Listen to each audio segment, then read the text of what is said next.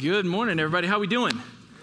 Man, what a special thing to come around families. I just love that. To see the hands raised over your families is a gift and a blessing. So thank you, families, for taking that next step and being here with us. And we just want to just celebrate because we truly believe, as John was praying, that these would be just kingdom expanders, your children, that God has blessed you. You have disciples in your home to make.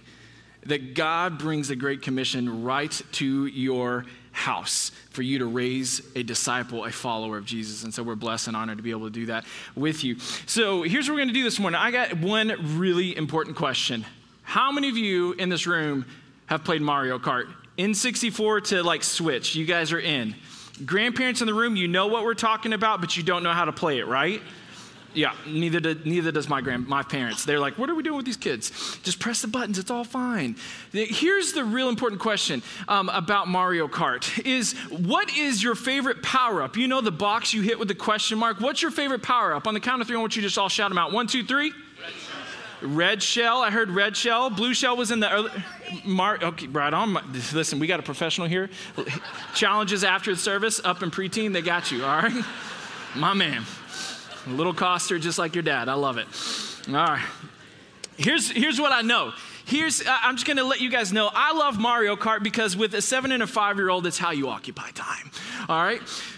But Mario Kart is a lot of fun because I get to destroy my children and still have quality time with them. I love it. It's the best. And here's my personal favorite power-ups because I love to make them cry for quality time. The mushroom is the best power-up because it gives you what? Super speed. Okay. Older people in the room, it gives you what? Super speed. Okay, we're still going to learn this. We'll have practice later. All right, and the other one are the 3 turtle shells that spin around you because not only is it a weapon, it is a shield. So I can continue to destroy my little dudes in my house and see them in tears because I always get first place. Dad always wins. Okay, that's the most important rule in our home when it comes to Mario Kart. Now, here's what we're going to dive into in Scripture today. Here's where it gets a little interesting because today we're going to talk about spiritual gifts. And for the most part, when we approach the Scriptures, we come to this passage and we begin to think about it like the Mario Kart power-ups. All right, if I hit the big question mark, what am I going to get? What special power am I going to get in order to live this Christian life? And I wonder too often, has the church approach this passage and other passages like it in Romans and Ephesians and in 1 Peter, do we come to these lists of spiritual gifts and we think, and you hear that Mario Kart music, and you're like, what am I going to get so that I can live the best Christian life possible? Have we got the focus of our worship wrong and how we are called to live as transformed followers of Jesus, as his disciples? Do we come to this list wrong? And that's just kind of the baseline for the question, though, as we walk through this passage. And it's exactly what Paul is doing for the church in Corinth as well. Because they've come to church, they gather together, and chapters 11 through 14 are essentially Paul rebuking, correcting, and then instructing them how they're supposed to worship together. We heard a couple of weeks from Pastor Jim. They would come to communion, to the Lord's Supper, and people would just take all of the food and they would keep it for themselves. And he says, why are you coming to the table? That's not what it's about. It's about the declaring of the gospel, remembering what Jesus has done for us so that we can live as his disciples here and now. And then he continues on in this next passage, a similar idea. Why are you gathering together, but you have the wrong focus? Why do you have the wrong focus? So here's what I want us to do. I want to invite you to stand with me for the reading of God's word. And the parts that are underlined, I want you to call them out loud as we read Scripture. Allow God to do what only he can do by the power of his Holy Spirit to transform us by the renewing of our minds. So let's read this together. 1 Corinthians 12, verses 1 through 11. Now concerning spiritual gifts, brothers, I do not want you to be uninformed. You know that when you were pagans, you were led astray to mute idols. However, you were led. Therefore, that no one speaking in the Spirit of God ever says Jesus is accursed, and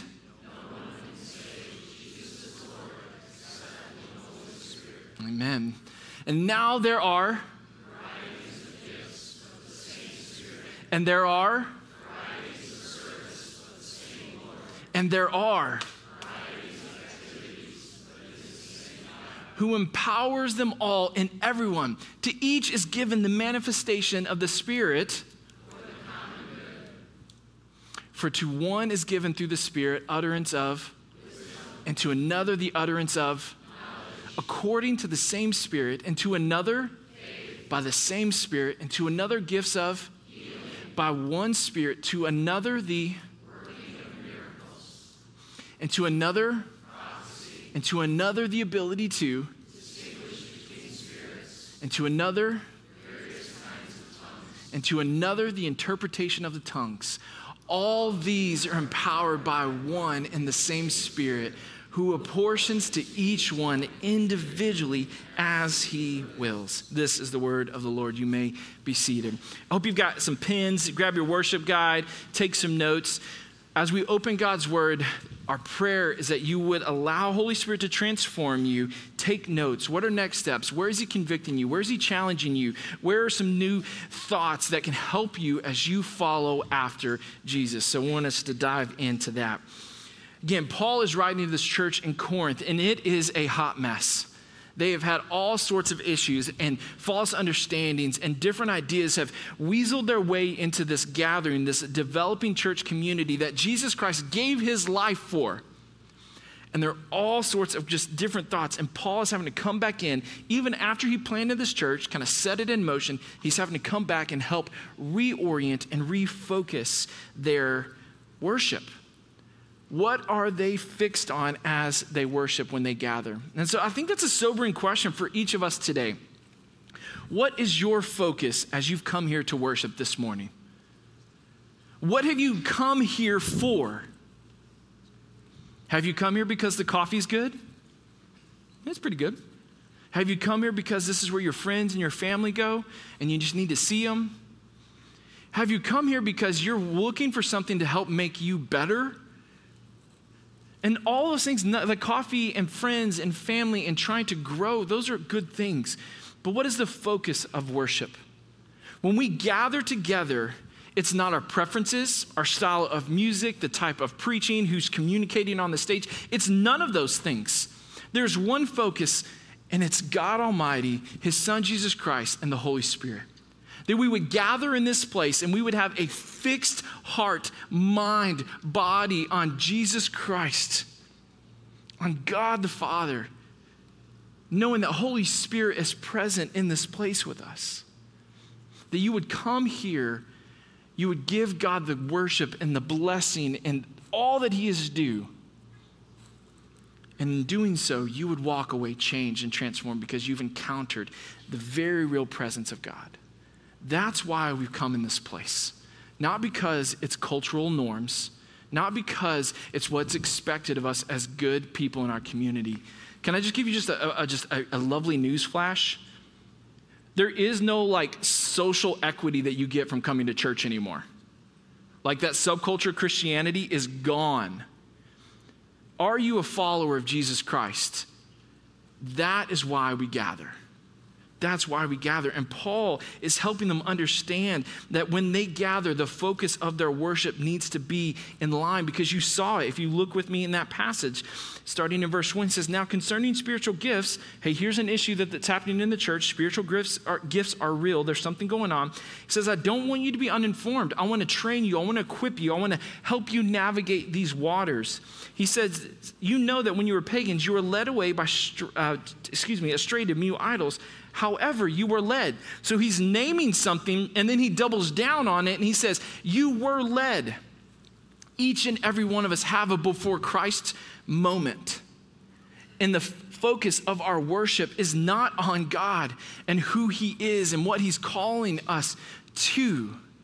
We have been led, and so he's reminding them, he's instructing them to refocus, to get their eyes fixed back on Jesus. Because he goes on in verse 3, he says, I want you to understand that no one speaking in the Spirit of God ever says Jesus is accursed, and no one can say Jesus is Lord except in the Holy Spirit. He's drawn a distinction here that how we come to worship and who we understand Jesus to be makes all the difference in the world. That Jesus either is Lord of your life, meaning everything is in submission to him, or he's not Lord at all. There is no both and. This is an either or reality, that we are either submitted to Jesus Christ and continuing to be shaped and sanctified and made into the image of Jesus Christ as his followers, or we choose not to be. Because what would happen in the church in Corinth, they would actually use Jesus' name because they were in this new found church and this new group of people. They actually began to use Jesus' name as a way to kind of distance people. They would call down curses in Jesus' name as if it were some special incantation on people they didn't want to live in relationship with, or people that were causing them problems in their lives. There's historians that have found these tablets with names, and they would use this. And it's crazy to think about. It's not just saying we curse Jesus, we want nothing to do with Jesus. It's also them using Jesus' name against other people. Again, the focus of their worship was all wrong because they were trying to use Jesus as a tool in their life, something to wield as a power that they had, versus being submitted to the lordship of Jesus Christ. Because we know in Romans 10 that if you confess with your mouth that Jesus is Lord, you will be saved. This is the confession of the church. This is how everything hinges for us as followers of Jesus, as people of the Word of God, is on the confession that Jesus Christ is. If you say that, there's a lot of truths and realities and alignment that has to happen. Because if he's Lord, then who is not Lord? You, yourself. You are not on the throne. Jesus is to be on the throne. That's why he's laying the foundation for us as we step into this conversation about spiritual gifts, is to remind us that Jesus Christ is Lord. I want to read a quote from Sinclair Ferguson. I thought he summed it up very well when we begin to move forward in this passage. He says, when we exercise the gifts which Christ has given us, we are really saying to fellow Christians and to others, see how much Jesus Christ loves you and cares for you. Did you catch that?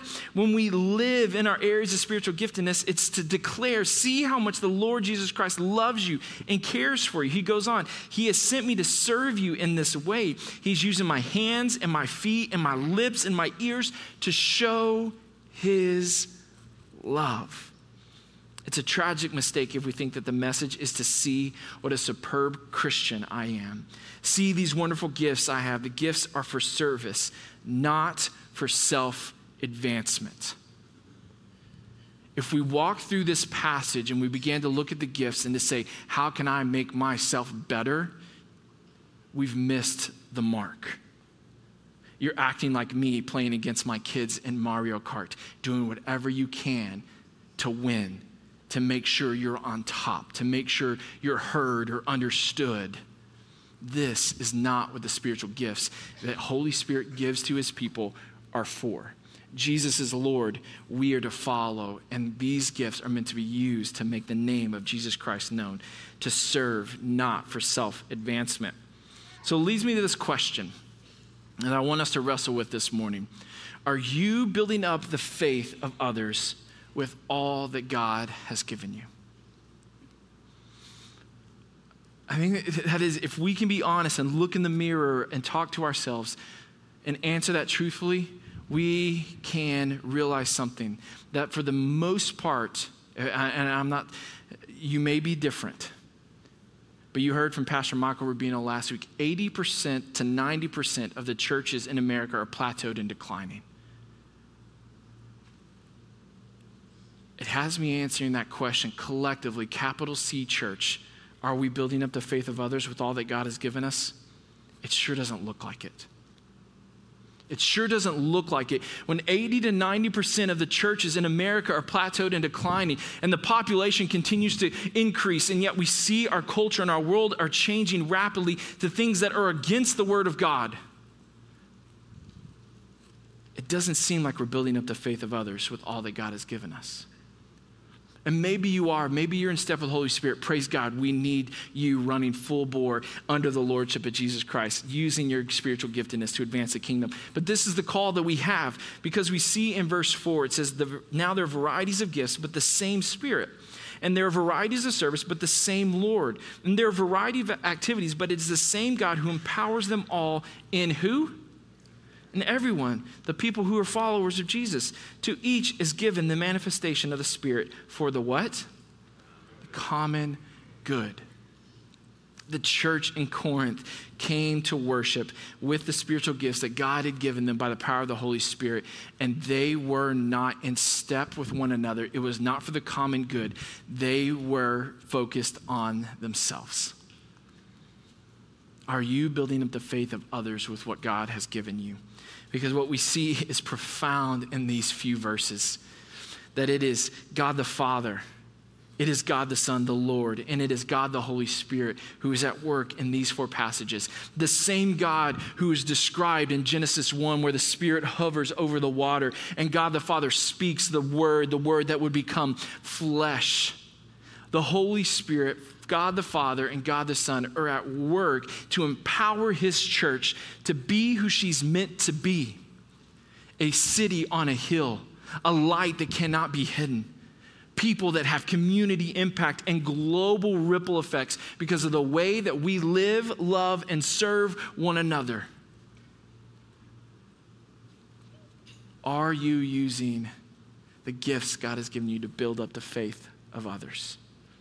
Because God Almighty is at work and he wants to work in us and through us for his glory, for his name, to see his kingdom come and his will be done across the world. And I think for us, as we dive into this passage, we begin to see and feel some of the tensions that the church in Corinth is feeling.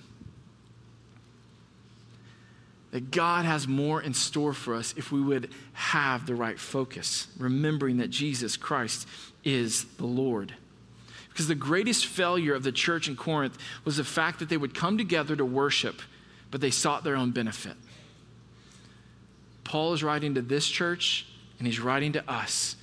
Chapel Point, do we have our eyes fixed? Did we come in this place to seek the common good of one another? And I want you to just look around the room real quick. Make it, socially awkward. If you have the long stare, you make eye contact. It's like, oh gosh.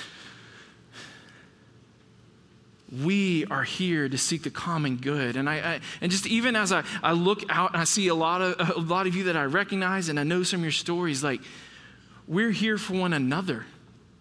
We're here to serve one another, to bring the gifts of encouragement and knowledge and wisdom, hospitality, all these things that are listed in all these different passages, to serve one another so that we are built up. That we become the men, the women, and the students and the kids God has called us to be. This is what the passage is all about. It's not about the gifts. It's about the giver and how are we responding passionately to the giver of these gifts. You tracking with me? God has more for us, Chapel Point. God has more for us. It goes on to say this in 1 Peter 4, 8 through 11. And I want you to just write this down and you can come back to it. You can dive into it in your small groups. Because this passage echoes Paul, but it's a completely different writer to a completely different group of people. But yet God is orchestrating the writing of his word through different people at different times to say the same exact thing. 1 Peter 4, 8 through 11 says this: above all, keep loving one another earnestly, since love covers a multitude of sins.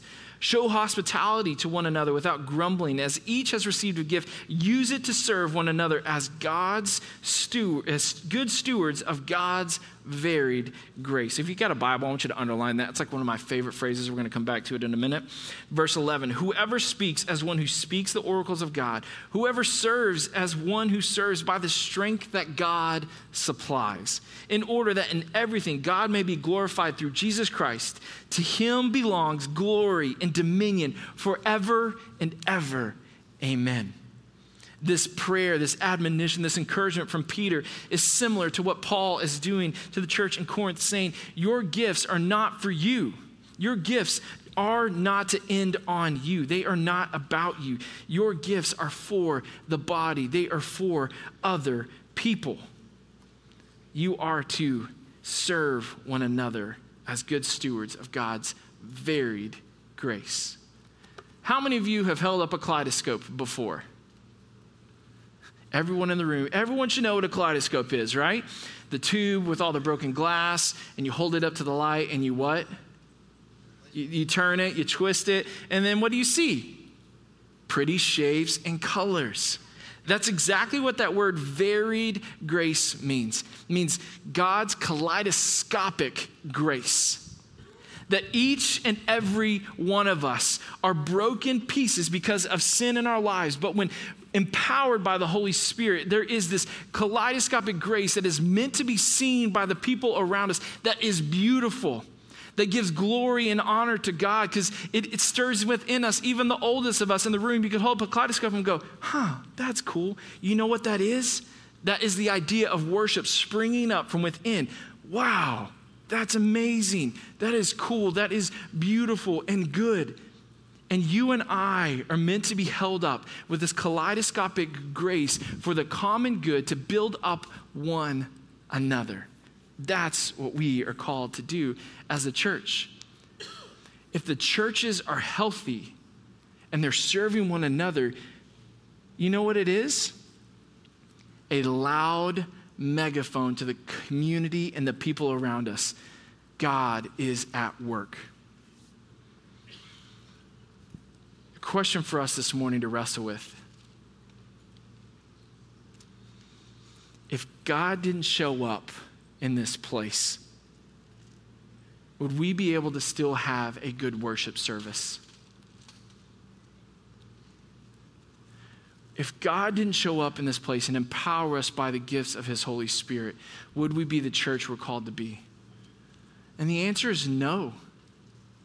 But we could come into this place and have good music and good coffee and good hang time and fellowship. But that's not enough, friends. It's not enough. We are called to be the church with this kaleidoscopic grace to build up one another for the glory, dominion of Jesus Christ, God the Father, empowered by the Holy Spirit. What we have to realize this morning is this: it all falls underneath the lordship of Jesus Christ.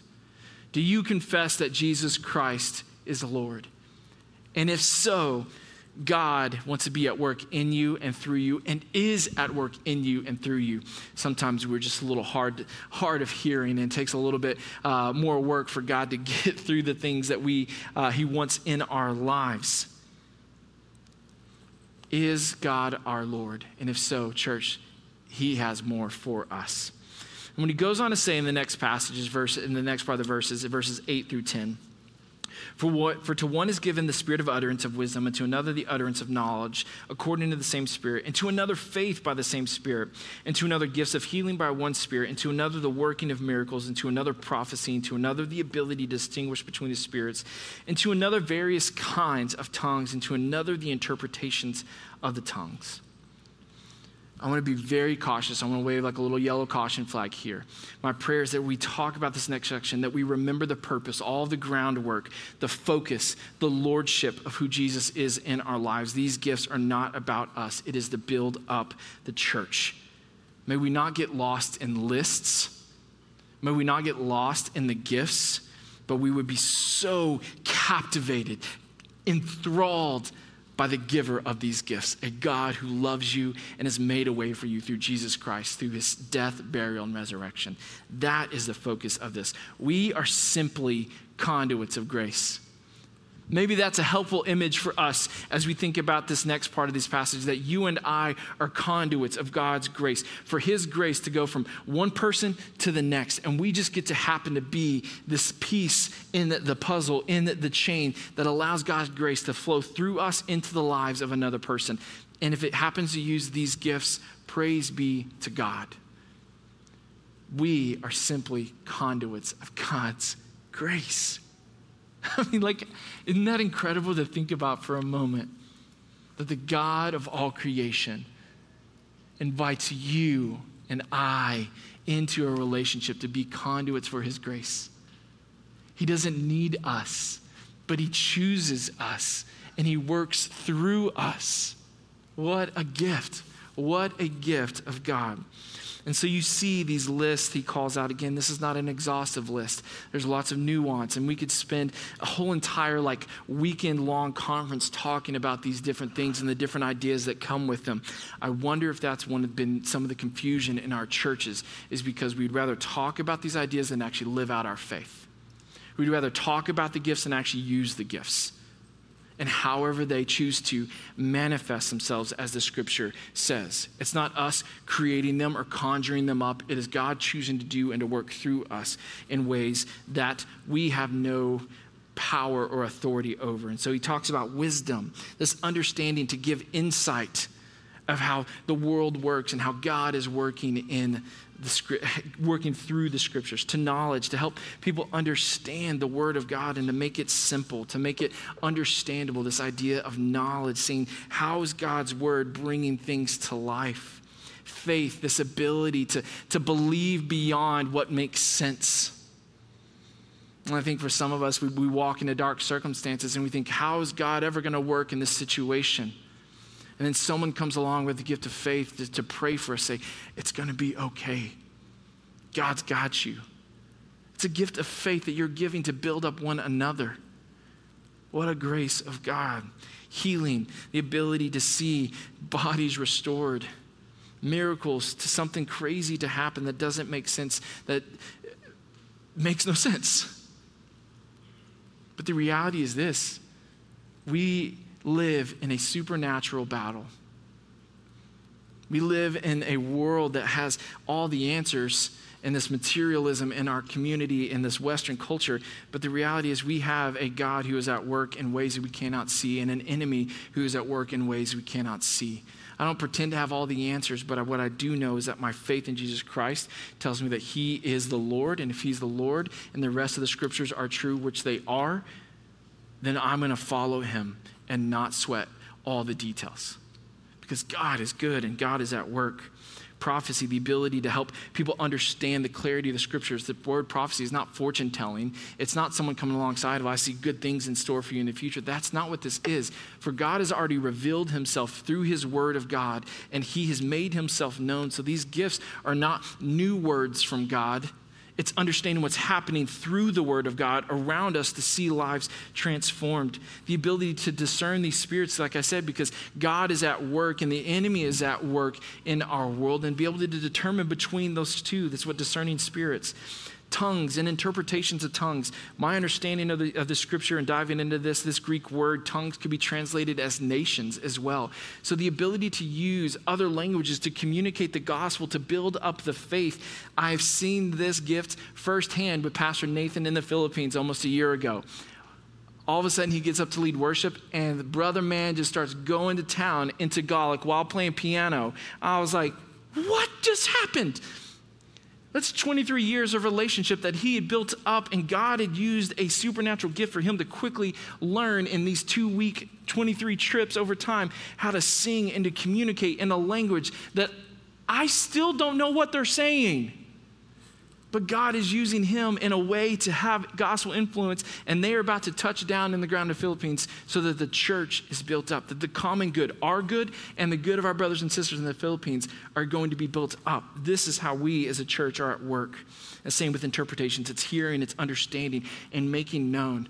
Wouldn't it be a blessing to have a brother who speaks another language come up here, open the word of God, and speak the truth, and have someone help translate that, and our faith is built up? That would be a gift. That would be a grace of God that he would be pouring out for us. And as you look at those lists, we just have to walk through them, but I don't want us to get lost in them. I don't want us to lose sight of what is it all about, Jesus Christ and his lordship in our lives.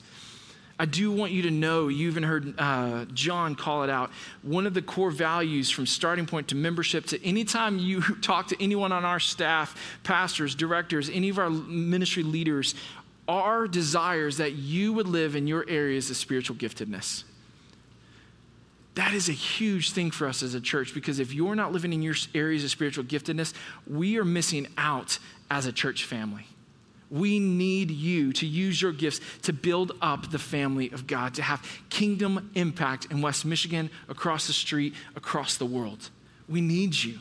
God wants to use you. And so I want you to, there is a QR code for you to take a spiritual gift assessment up here. So you can take that down. You can go to the website. It's on Chapel Pointe's website somewhere there. But you can take a picture of that or QR code that, whatever. It is a simple assessment. We are not God. We are not Holy Spirit, but it begins a conversation with us.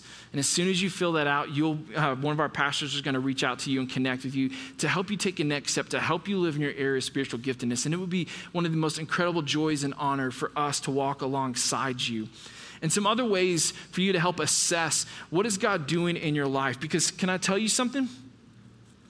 20% of those of you who are members and attenders of Chapel Pointe, 20% of you are active in using your spiritual gifts. Let me call this quote out because one of our pastors gave us this deal. 20% of our church is serving currently, meaning green lanyards, helping out on Sunday mornings in some capacity. 20% of you are engaged in that, regular monthly attenders. And we are crazy grateful for you. You want to know one of the best places to find out what your spiritual gifts are is in community with one another. Maybe your next step is just to find a place to serve, to just jump in relationships and begin to figure out how is God growing you? How is the faith of the people around you building up your faith so that you can build up the faith of others? What's God laid on your heart? What are friends and family and pastors in your lives? What are they seeing and calling out in you? Where do your passions and desires and your interests, where do they intersect with what you think God is calling you to? Do you have a passion for working like in schools and helping disciple and raise up other kids? And we have some amazing ministry opportunities for you to serve alongside. Where do you feel Jesus is leading you? Where is he calling you? Say, hey, this may not make a whole lot of sense, but come follow me here. Friends in the room, we need you to live in your area of spiritual giftedness because the church is hurting in America. 80 to 90% plateaued or declining. Our communities need us to rise up and to stand up. Are you living in your area of spiritual giftedness? If you're not, we're missing out on some of that kaleidoscopic grace that God wants to shine and show his glory through. We need you. We need you. That's why verse 11 I think is so powerful. All these gifts that Paul just names, they're empowered by one and the same Spirit, who apportions to each one individually as he wills. Not according to our wills, not according to our desires, according to his will, because he is the Lord, and we get to follow him. How has God gifted you so that you can be a conduit for his grace? I mean, this kind of idea wrecks me for a minute. Maybe the reality is that our churches are in such a state of disrepair. Maybe our culture and our communities around us are in the state that we're all kind of in this like tense moment of panic and fear and worry, and we're seeing things that don't line up with the scripture. Could it be because you and I and our other brothers and sisters are not living and using the spiritual gifts that God has called them to live? We've resigned to the fact that we can come in on a Sunday morning, come to church, check a box, walk out, have a family dinner, and who gives a rip? Is that what the problem is?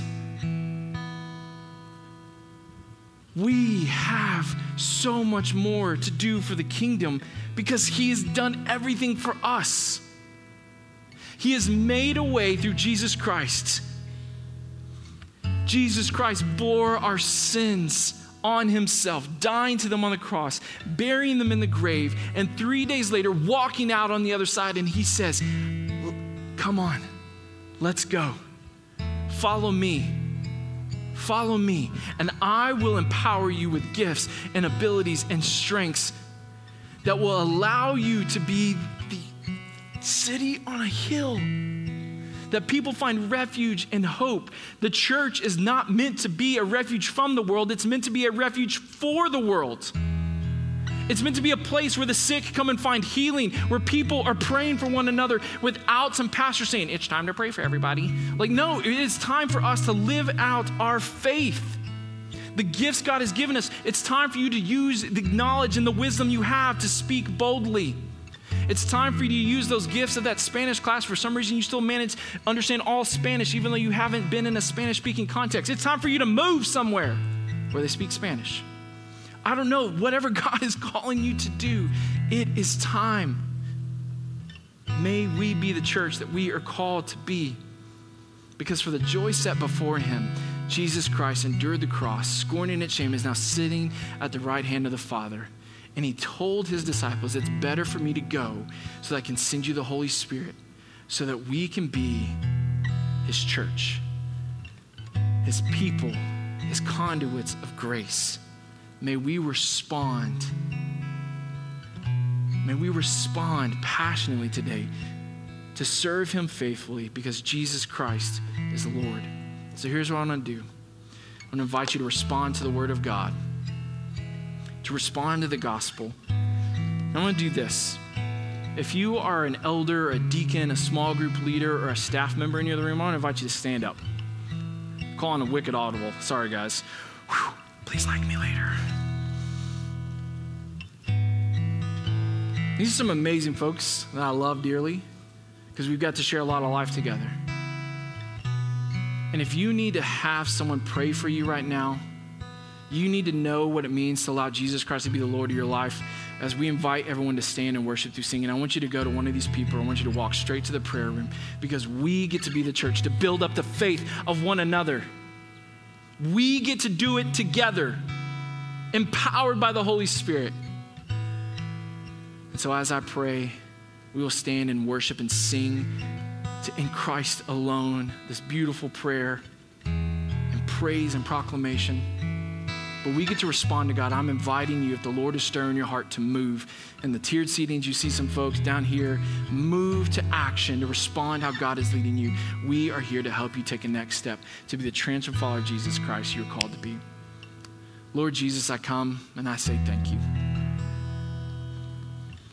Oh my goodness, God, thank you for your love. Thank you for your presence that is here with us. God, would you move in power? Would you continue to transform us? God, we do not come to church to just sit. We've come to be the church. Holy Spirit, have your way. Convict us, challenge us, empower us, move through us, God, for your glory, for your name, Jesus Christ. You are the Lord of lords and the King of kings, and there is no other name because your word tells us that one day every knee will bow and every tongue confess that Jesus is Lord. And so my prayer for us is that today everyone in this room bows the knee and says, Jesus is Lord, so that you can work through us. God, we are yours. We pray this in the name of Jesus. Amen.